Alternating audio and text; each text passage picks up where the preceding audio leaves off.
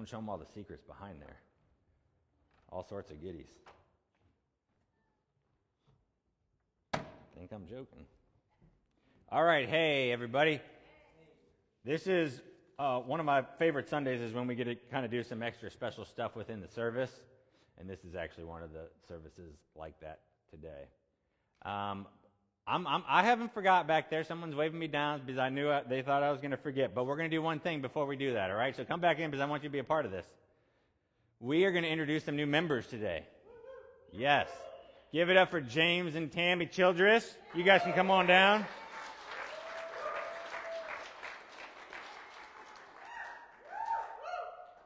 All right, I'm going to read you guys 3 questions. Hopefully you know the answers. Okay, this is like the quiz. No, I'm just kidding. But it's a charge to you guys, and then there's a charge for the church, all right? Do you agree with the vision, doctrine, and practice of liberty as stated in the membership handbook? Will you accept the duties of membership as outlined in the handbook? Yes. And do you agree to minister to the body of Christ by serving in ministry at Liberty? Yes. All right. Then I have a charge for the church. Will you pray for and edify our new members and fulfill all the duties of membership toward them? Yes. All right. Give it up for the Childresses.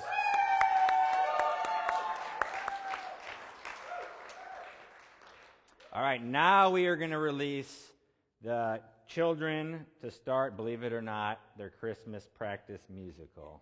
All right, so they can head out. They'll be taking some social distancing observations and different things like that.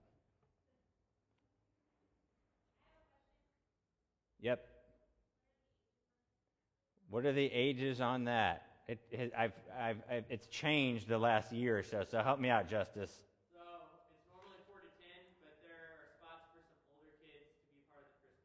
All right, 4 to 10 normally. If you're 11, 12, 13, 15. Job, come on, this is your chance, buddy. All right. Before we begin, I want to acknowledge our brothers and sisters in Belize. They are joining us on the live stream. They're from Central America. We've done a lot of missionary work there. And they are, the whole country is back down in a lockdown of sorts. So they can't meet in groups of more than 9 or 10. So they're not going to be able to meet as a church for a few weeks in terms of all of them gathering together. So Pastor Smith has encouraged his church to join us online. So Pastor Smith, also the other pastors that we've worked with, Pastor West, Pastor Ed, and their churches, Elohim Community Church, Libertad Baptist Church, Koinonia Ministries, and many other pastors and ministries. We've been privileged to partner with them. We greet you all. Thanks for joining us and being a part of worshiping the Lord this morning. Yeah. And we're standing with you all. We love you guys. Continue to press on, stand firm. This message is in part for you today as well as for all of us.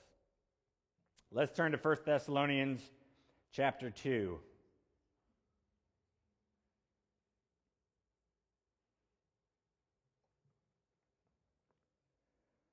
We're going to pick it up in verse 17. But since we were torn away from you, brothers, for a short time, in person, not in heart, we endeavored the more eagerly and with great desire to see you face to face, because we wanted to come to you. I, Paul, again and again, but Satan hindered us. For what is our hope or joy or crown of boasting before our Lord Jesus at his coming? Is it not you? For you are our glory and joy. Therefore, when we could bear it no longer, we were willing to be left behind at Athens alone, and we sent Timothy, our brother, and God's co-worker in the gospel of Christ, to establish and exhort you in your faith, that no one be moved by these afflictions. For you yourselves know that we are destined for this. For when we were with you, we kept telling you beforehand that we were to suffer affliction, just as it has come to pass, and just as you know. For this reason, when I could bear it no longer, I sent to learn about your faith, for fear that somehow the tempter had tempted you, and our labor would be in vain. Let's pray. Lord, thank you for the privilege of being able to worship with the saints. Thank you, Lord, for the Childresses and their partnering with the members of this church and with this church and worshiping you together and doing ministry together and doing life together. Lord, thanks for our brothers and sisters in Belize. Let them know that they are dear to us, that we love them, that we stand with them, that we support them. Be with them, God. Continue to provide supernaturally for their needs, God. Time and time again, God, you come through. We thank you for that. And Lord, help us to see your word, what it has to say to us today. Give us ears to hear. Give us a heart to receive the word, and let it be planted deeply, that nothing or no one might snatch it away, God. Let it bear much, much fruit. Amen. All right.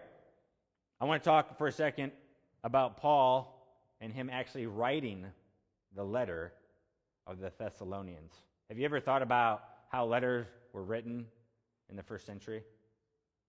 You probably have an idea that there was a scribe of some sort, which is true. But a lot of times when we think about it, or if you haven't given it much thought, we think he retreated to a study and sat down at a desk. And we kind of have like this, almost like Thomas Kincaid picture or something like that. You know, this nice little beautiful setting, and maybe there's like a little tiny oil lamp, and he's dipping his little feather pen in to write out the letter. That's not the case. They didn't have desks back then. All right, it would have been written, and whoever was writing it, it would have been written in their lap, using a parchment paper that Paul very likely, and some of his letters specifically indicate, he would transcribe it. So there'd be a scribe, a amanuensis would be the proper term, and he would dictate it, they'd write it down, but here's what would happen actually. This is interesting. For most letters back then, the scribe would write it, and then, I don't know about you, but if I dictated something, I'd kind of like to look it over, especially a letter of importance. So he would probably have looked over the rough draft and potentially made some corrections, tweaked things a little bit, adjusted them to make sure exactly what he wanted to say was communicated to them. This would potentially go back and forth, and you might have a number of rough drafts, believe it or not. A letter to the Thessalonians would likely take a few days from beginning to end. A letter like that to the Romans would have taken a week, maybe two. That would have cost thousands of dollars in today's money. You'd have to pay for the secretary, the parchments. The preferred method back then for a book, a smaller book of sorts, was a scroll. But the codex, which is our modern book, where you flip pages, is a Christian development. Christians were attached to the codex. Why? Well, if you gather up all four Gospels and you want to put them in one scroll, guess what? Doesn't fit. The scrolls were about 12 feet long. The Gospels were longer than 12 feet. So if you wanted them together, the only possible way to do that was with what they called a codex, which is what we would call a book. But the Christians were actually the ones to invent that. The same thing would happen if you wanted to put all the letters of Paul in one book.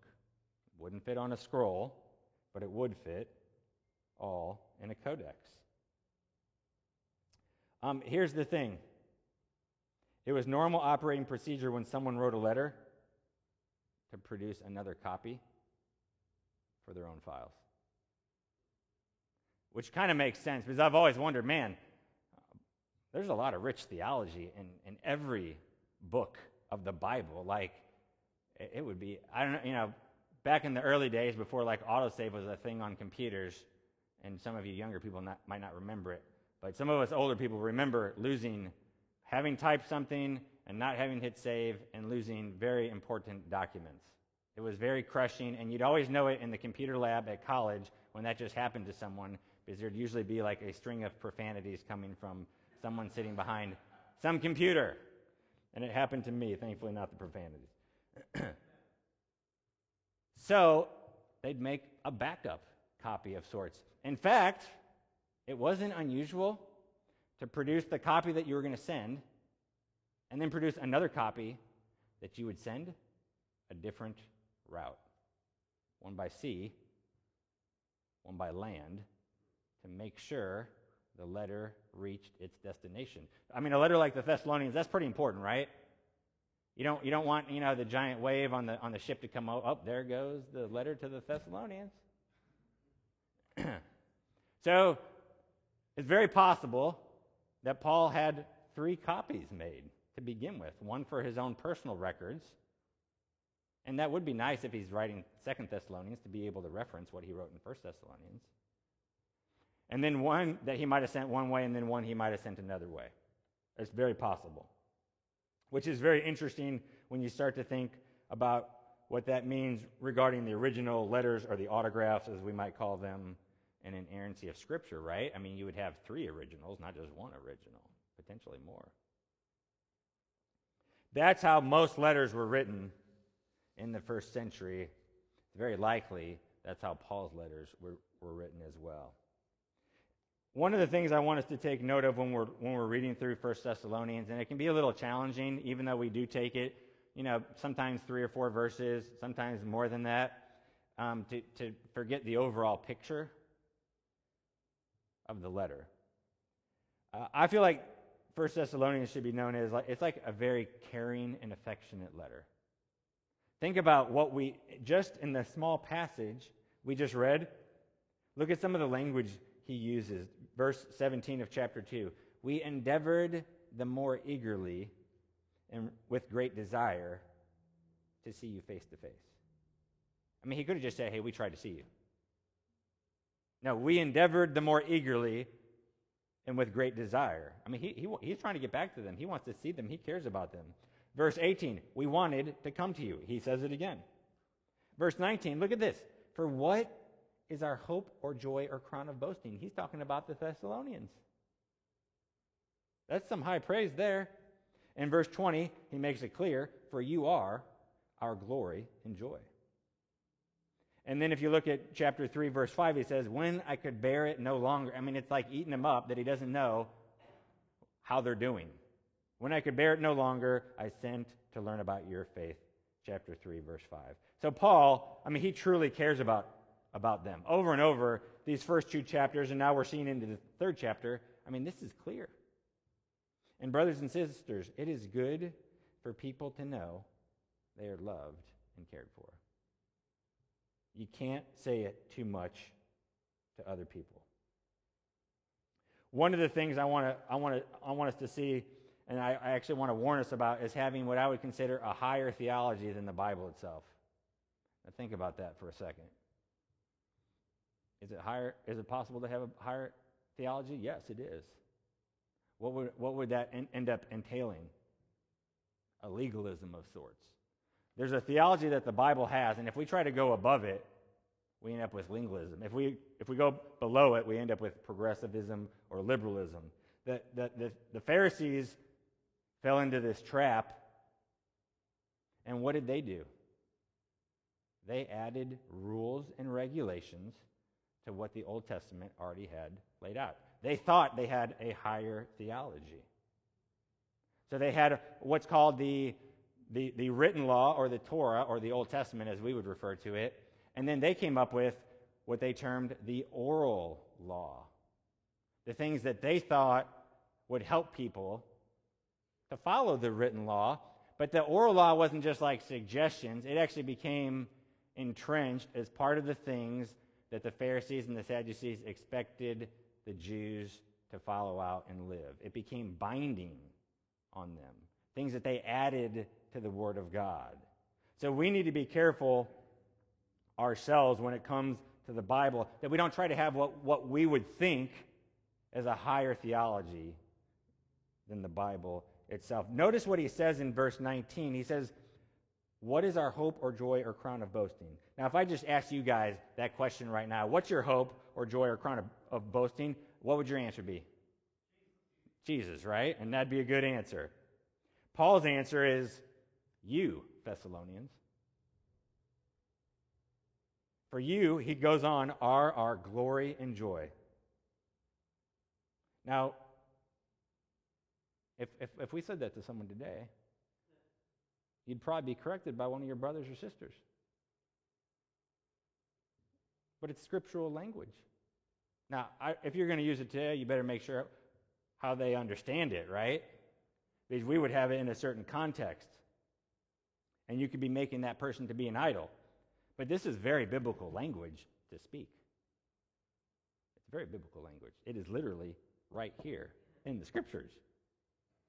And the reason I bring that up is because sometimes I think we as believers, we can put our own little fence.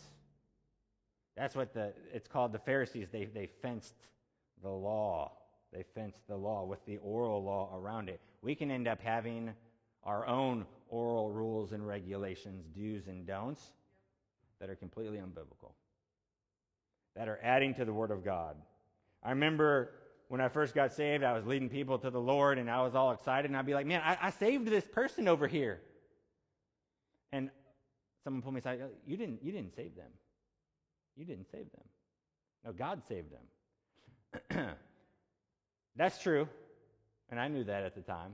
Even as a young believer, I knew God saved them. But I was excited in my zeal to talk to people, and then here, like pouring water on my little fire. Not only that, as I read the scriptures, listen to this. In Romans 11:14, he says, in order somehow to make my fellow Jews jealous, and thus save some of them. Did you know save there is in the first person singular? Paul's saying that I would save some of them. Then in 1 Corinthians 9:22, there's a similar passage. To the weak I became weak, that I might win the weak. I have become all things to all people, that by all means I might save some. Now, are we going to take Paul aside? Paul, that's not the proper language to use. No. It's actually very biblical language. So we need to be careful when we start coming up with rules and ideas and thoughts that are not scriptural. They're not scriptural. We wouldn't say, Paul, that's unbiblical of you to talk about saving someone. Who do you think you are? Jude says a similar thing. Sometimes when we go around correcting people on stuff that's not in the Bible, it's not helpful. It's not helpful to believers. It's not helpful to other young believers in the faith. Let's not be holier than the Bible. Let's not do that. That's what the Pharisees did. We need to cut people some slack. I had my hand slapped so many times as a young believer, it was a turnoff in my walk with the Lord. Minor stuff that really didn't matter. I probably didn't phrase something the proper way. I didn't nuance it just right. I remember complimenting someone on what that person had done for God, and then I was told that it wasn't them. I found that very confusing. They did something great for the Lord, and they're like, no, it's not me. I'm like, well, then who is it? And I understand what they were trying to say, but it was almost like a rebuke to me. Like, if it's not us, then let's just go home and take a nap. I hope we're doing work for the kingdom, and I hope the Lord is using us, right? And receive the compliment. It's a false humility, in my opinion. The same thing goes when people are just talking in everyday language. We have to cut people some grace. I talk with many of you throughout the month, and probably the nuance of some of the words you're saying is, it's not biblically accurate to a T. Have I ever corrected any of you on that? I don't think so. It's not big enough. Now, if you want to know when I correct someone, come to my life group sometimes. Okay? I let a lot of smaller things go, but if I feel that error on key doctrines or someone could be led astray on something, I will speak up, and I'll speak up quite forcefully and bluntly because I do love the truth. I love the truth. All right? I love the truth. But I want to make sure I am upholding the truth and only the truth, not my particular need to nitpick or criticize on the minutest of things. Even sometimes when people are praying, I mean, people, even in their prayers sometimes, but I don't go up and correct them afterwards. I see their heart, and I know exactly what they're saying. Dear Father, you are amazing and wonderful, and thank you for dying on the cross for me. I appreciate everything you've done. I love you. Well, they've just espoused heresy, believe it or not, because the Father didn't die on the cross. Okay? But I don't think they believe the heresy of what would be called patripassianism, the Father suffering on the cross, or Sabellianism. All right? I know all those things. That's my role. That's my job. But I don't see it as beneficial to go up. Are you really saying that? No, they're not really saying that. Now, if I started to talk to them in normal conversation and they started to try to make that as a point or argument, yeah, we'd have a problem, and I would correct it. But I'm talking about on some of these things, we need to give each other grace. We need to give each other grace. So let's make sure we don't raise our language above that of the Bible. One of the things that Paul's talking about here in regards to affliction is we need to make sure we practice, that what we practice is not to sugarcoat the Christian life. Don't sugarcoat the Christian life. Look back at verse 4 of chapter 3. For when we were with you, we kept telling you beforehand that we were to suffer affliction, just as it has come to pass and just as you know. Now notice this. Paul warned them. He goes to Thessalonica, Acts 17. They plant this church. He doesn't get to stay there that long. These Thessalonians, they're literally, weeks old at the most, months old. They're baby Christians. But what did Paul do? He warns them of the afflictions to come. He knew it was coming. So it's a huge mistake that we can make with young believers to sugarcoat the Christian life. It can end up, because we want so badly people to get saved, we can end up watering down the gospel and giving them a soft gospel, something that's more palatable for them. But that's not what we see in the Scriptures. Everything won't be smooth sailing. We can't just pat someone on the, don't worry about it. We can falsely make out the Christian life to be like Disney World. Everything's amazing and wonderful and awesome, filled with great surprises, tons of fun. We got to be honest with people. Honest with people. The Bible says, count what? Count the cost. That's what Jesus says when he gives the parable, right? Count the costs. Guess what that means? There's a cost. Think about it. If there's no cost to count, you wouldn't be told to count it. There's a cost to following Christ. Friends, a false Christianity preaches no affliction. A false Christianity preaches no pain. A false Christianity, it preaches no suffering. And a false Christianity, you know what it promises? A false Christianity, it promises wealth. A false Christianity promises prosperity. A false Christianity promises riches. And people have been told these things. These are lies. Don't you buy into that lie, you'll be disappointed, and your faith will end up being shipwrecked. Don't be swayed. The Bible doesn't teach those things. A false Christianity is blasphemy of the highest order, and those teaching it and preaching it and promoting it will have a high cost to pay. Notice what Paul says earlier in verse 3. He says, we are destined for this. What does that mean? Well, one, we can take a couple things from it. We need to prepare because affliction awaits. It's not an if, it's a when.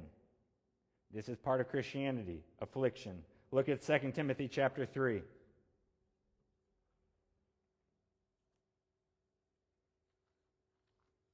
Verse 12. Indeed, all who desire to live a godly life in Christ Jesus will be what? Will be persecuted. Then look at Acts 14.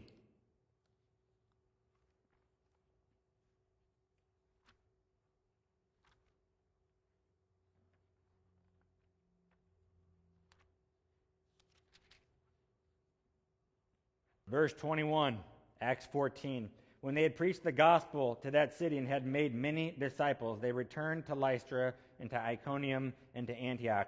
And look what Paul does. He returns back to them, strengthening the souls of the disciples, encouraging them to continue in the faith. And then notice this, and saying that through many tribulations we must enter the kingdom of God. He was instructing, discipling, teaching, and admonishing them, and one of the things was there would be tribulations, there would be afflictions, and he was preparing them for it so that they were ready. So we want to prepare, and then we want to stand firm when affliction arrives. Earlier in verse 3, he says, that no one be moved by these afflictions. No one be moved by these afflictions. Well, no one be moved by these afflictions. Well, how, Paul? How? Because they sent Timothy, it says, verse 2, to establish and exhort you in your faith. Continue to get them grounded. Continue to have them grow. Continue to have them trust in the Lord. Continue to grow in their faith. Affliction will bring a variety of things into your life. Many of you, if not most of you, if not all of you, have faced affliction of some sort. There's challenges, hurts, pain, suffering, sorrow. But you know what else? With affliction, there's spiritual growth. There's opportunities to serve, to trust, humility, the fruit of the Spirit, if you'll handle the affliction biblically.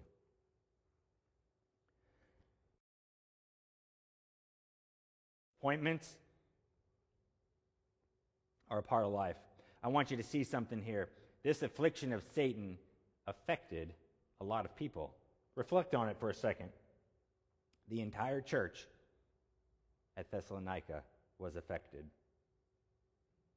We sometimes think Satan's attacks on us only affect us and us alone. It's limited in scope.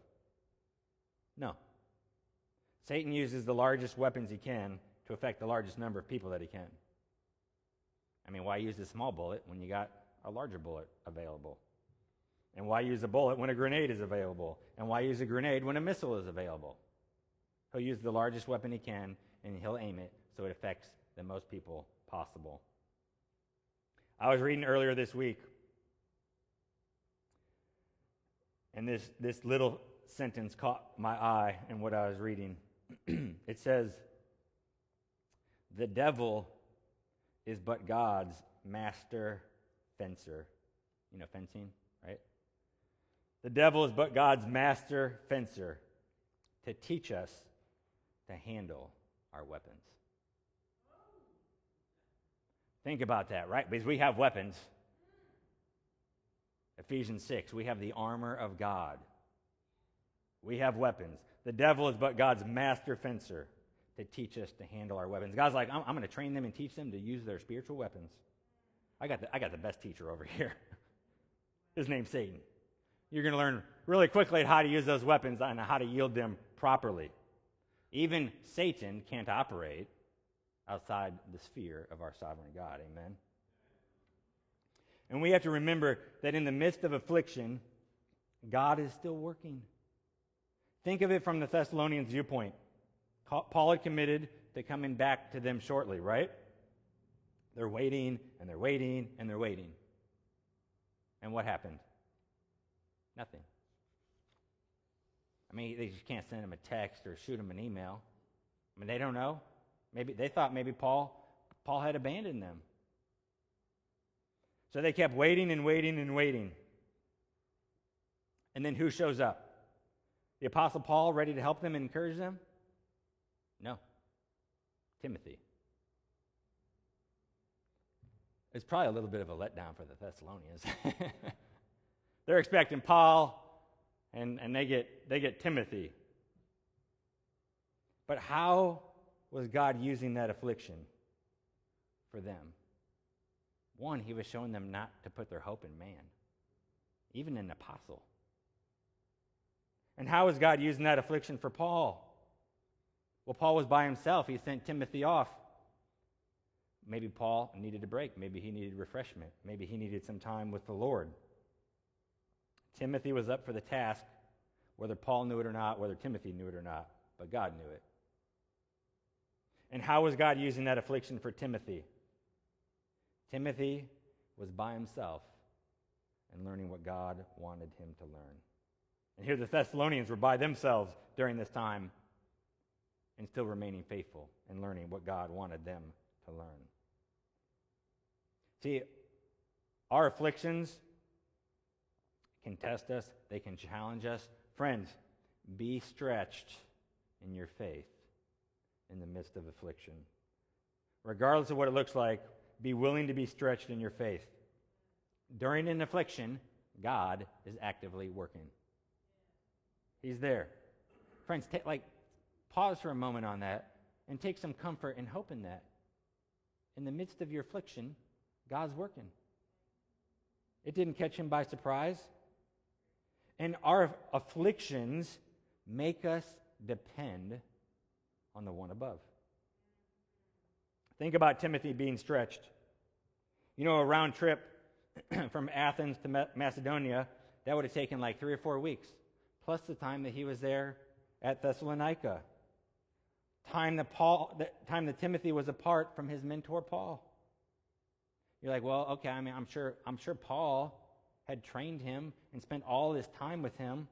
Well, actually, let's check this out just for a brief moment so we can see how prepared Timothy was. Look at Acts chapter 16. Verse 1, Paul came also to Derbe and to Lystra. A disciple was there named Timothy, the son of a Jewish woman who was a believer, but his father was a Greek. That's their introduction to one another, Acts 16. He was well spoken of by the brothers at Lystra and Iconium.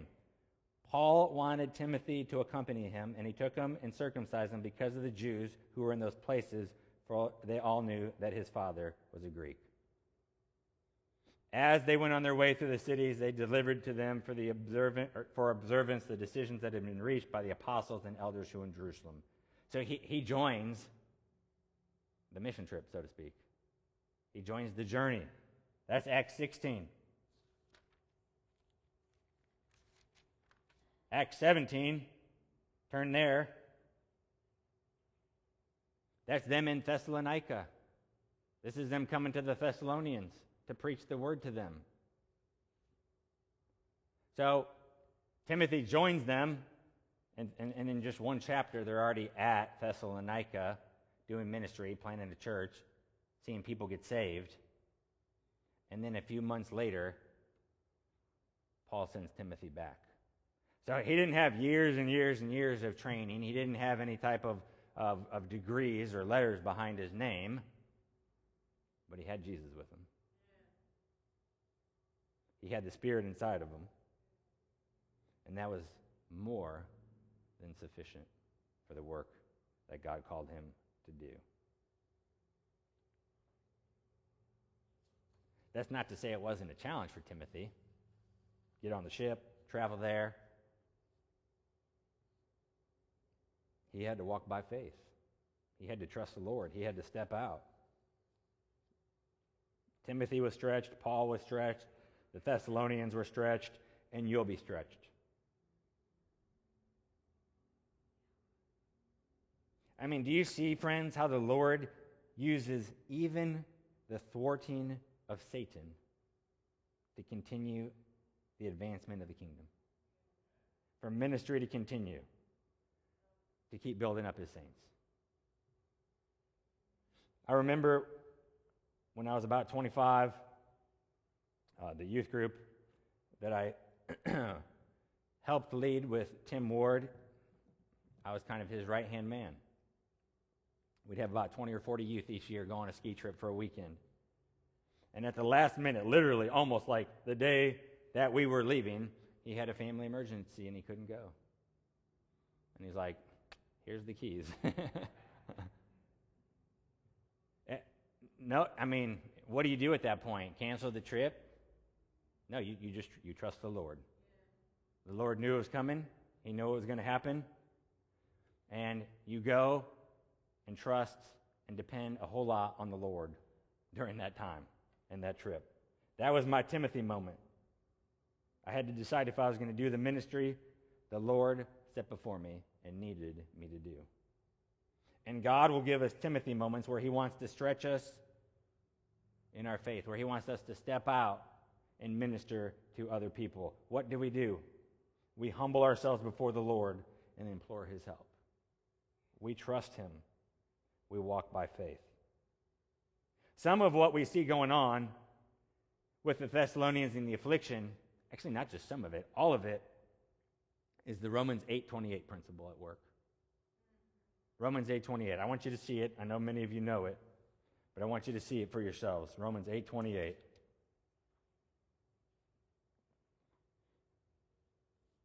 And we know, all right, some of you need to underline the we know. We know, this is established fact, friends. We know that for those who love God, all things work together for good. For those who are called according to his purpose. And we do need to point something out here that's rather important.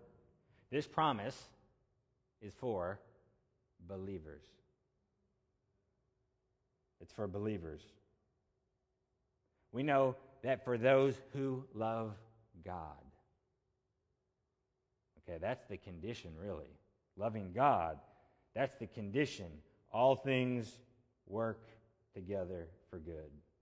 I think it's important to point out, I pointed it out before, it doesn't say God takes bad things and makes them good. He says he takes the bad and works them for the good. He can take awful, horrible situations and redeem them. That's probably how we'd put it today. He can take them and use them for good. I could give you story after story after story in my life and other people's lives, how he's taken tough, horrible tragedies and used them to further his kingdom. He takes those and he redeems those. But the promise is for those who love God. The promise is for his children.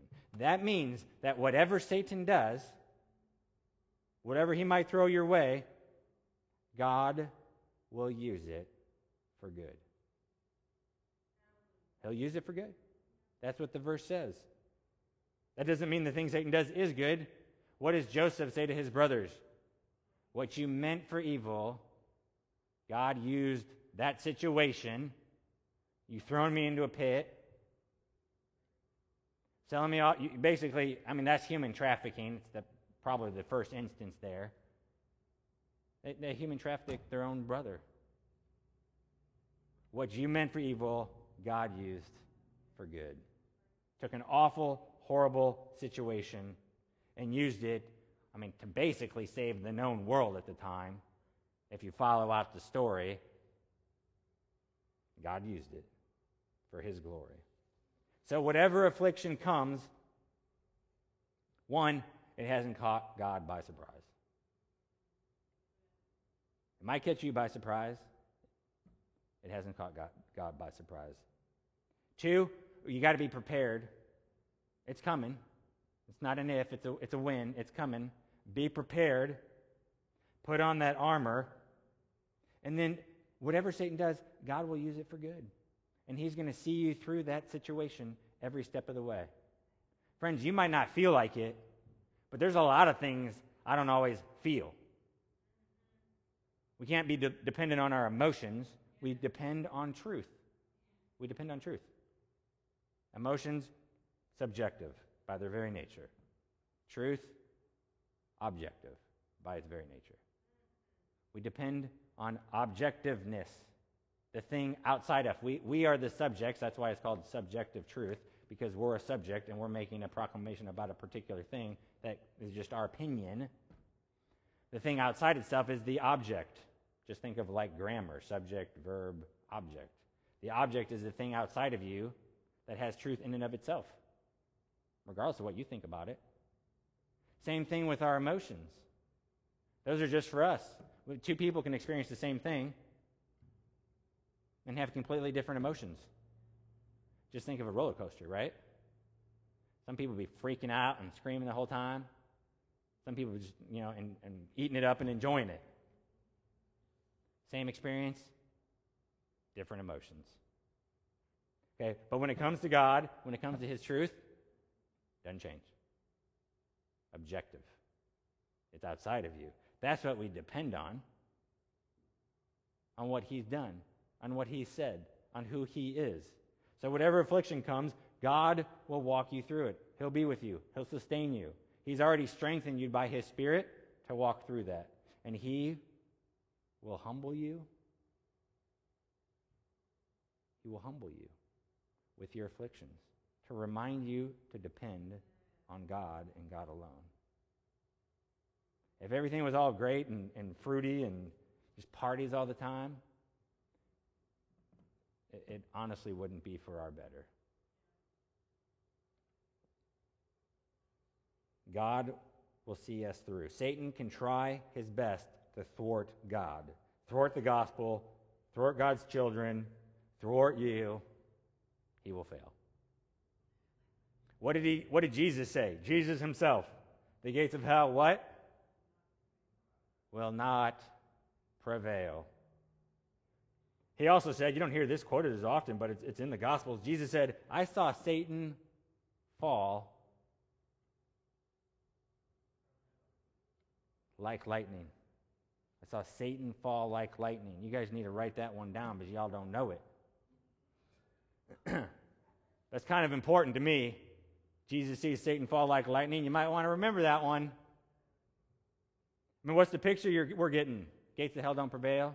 Jesus sees Satan. I mean, his doom has already been written, literally.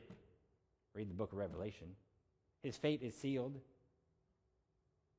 He just gets to throw his fiery darts at us, right? I mean, it's like a wounded soldier who knows the battle is lost, still taking his best shot that he possibly can. Friends, we have the victory.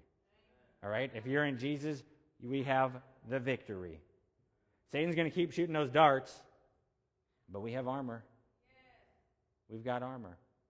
So let's put that armor on. Let's fight the fight for Jesus, for His glory, come what may. Amen. Let's pray as the worship team comes on up.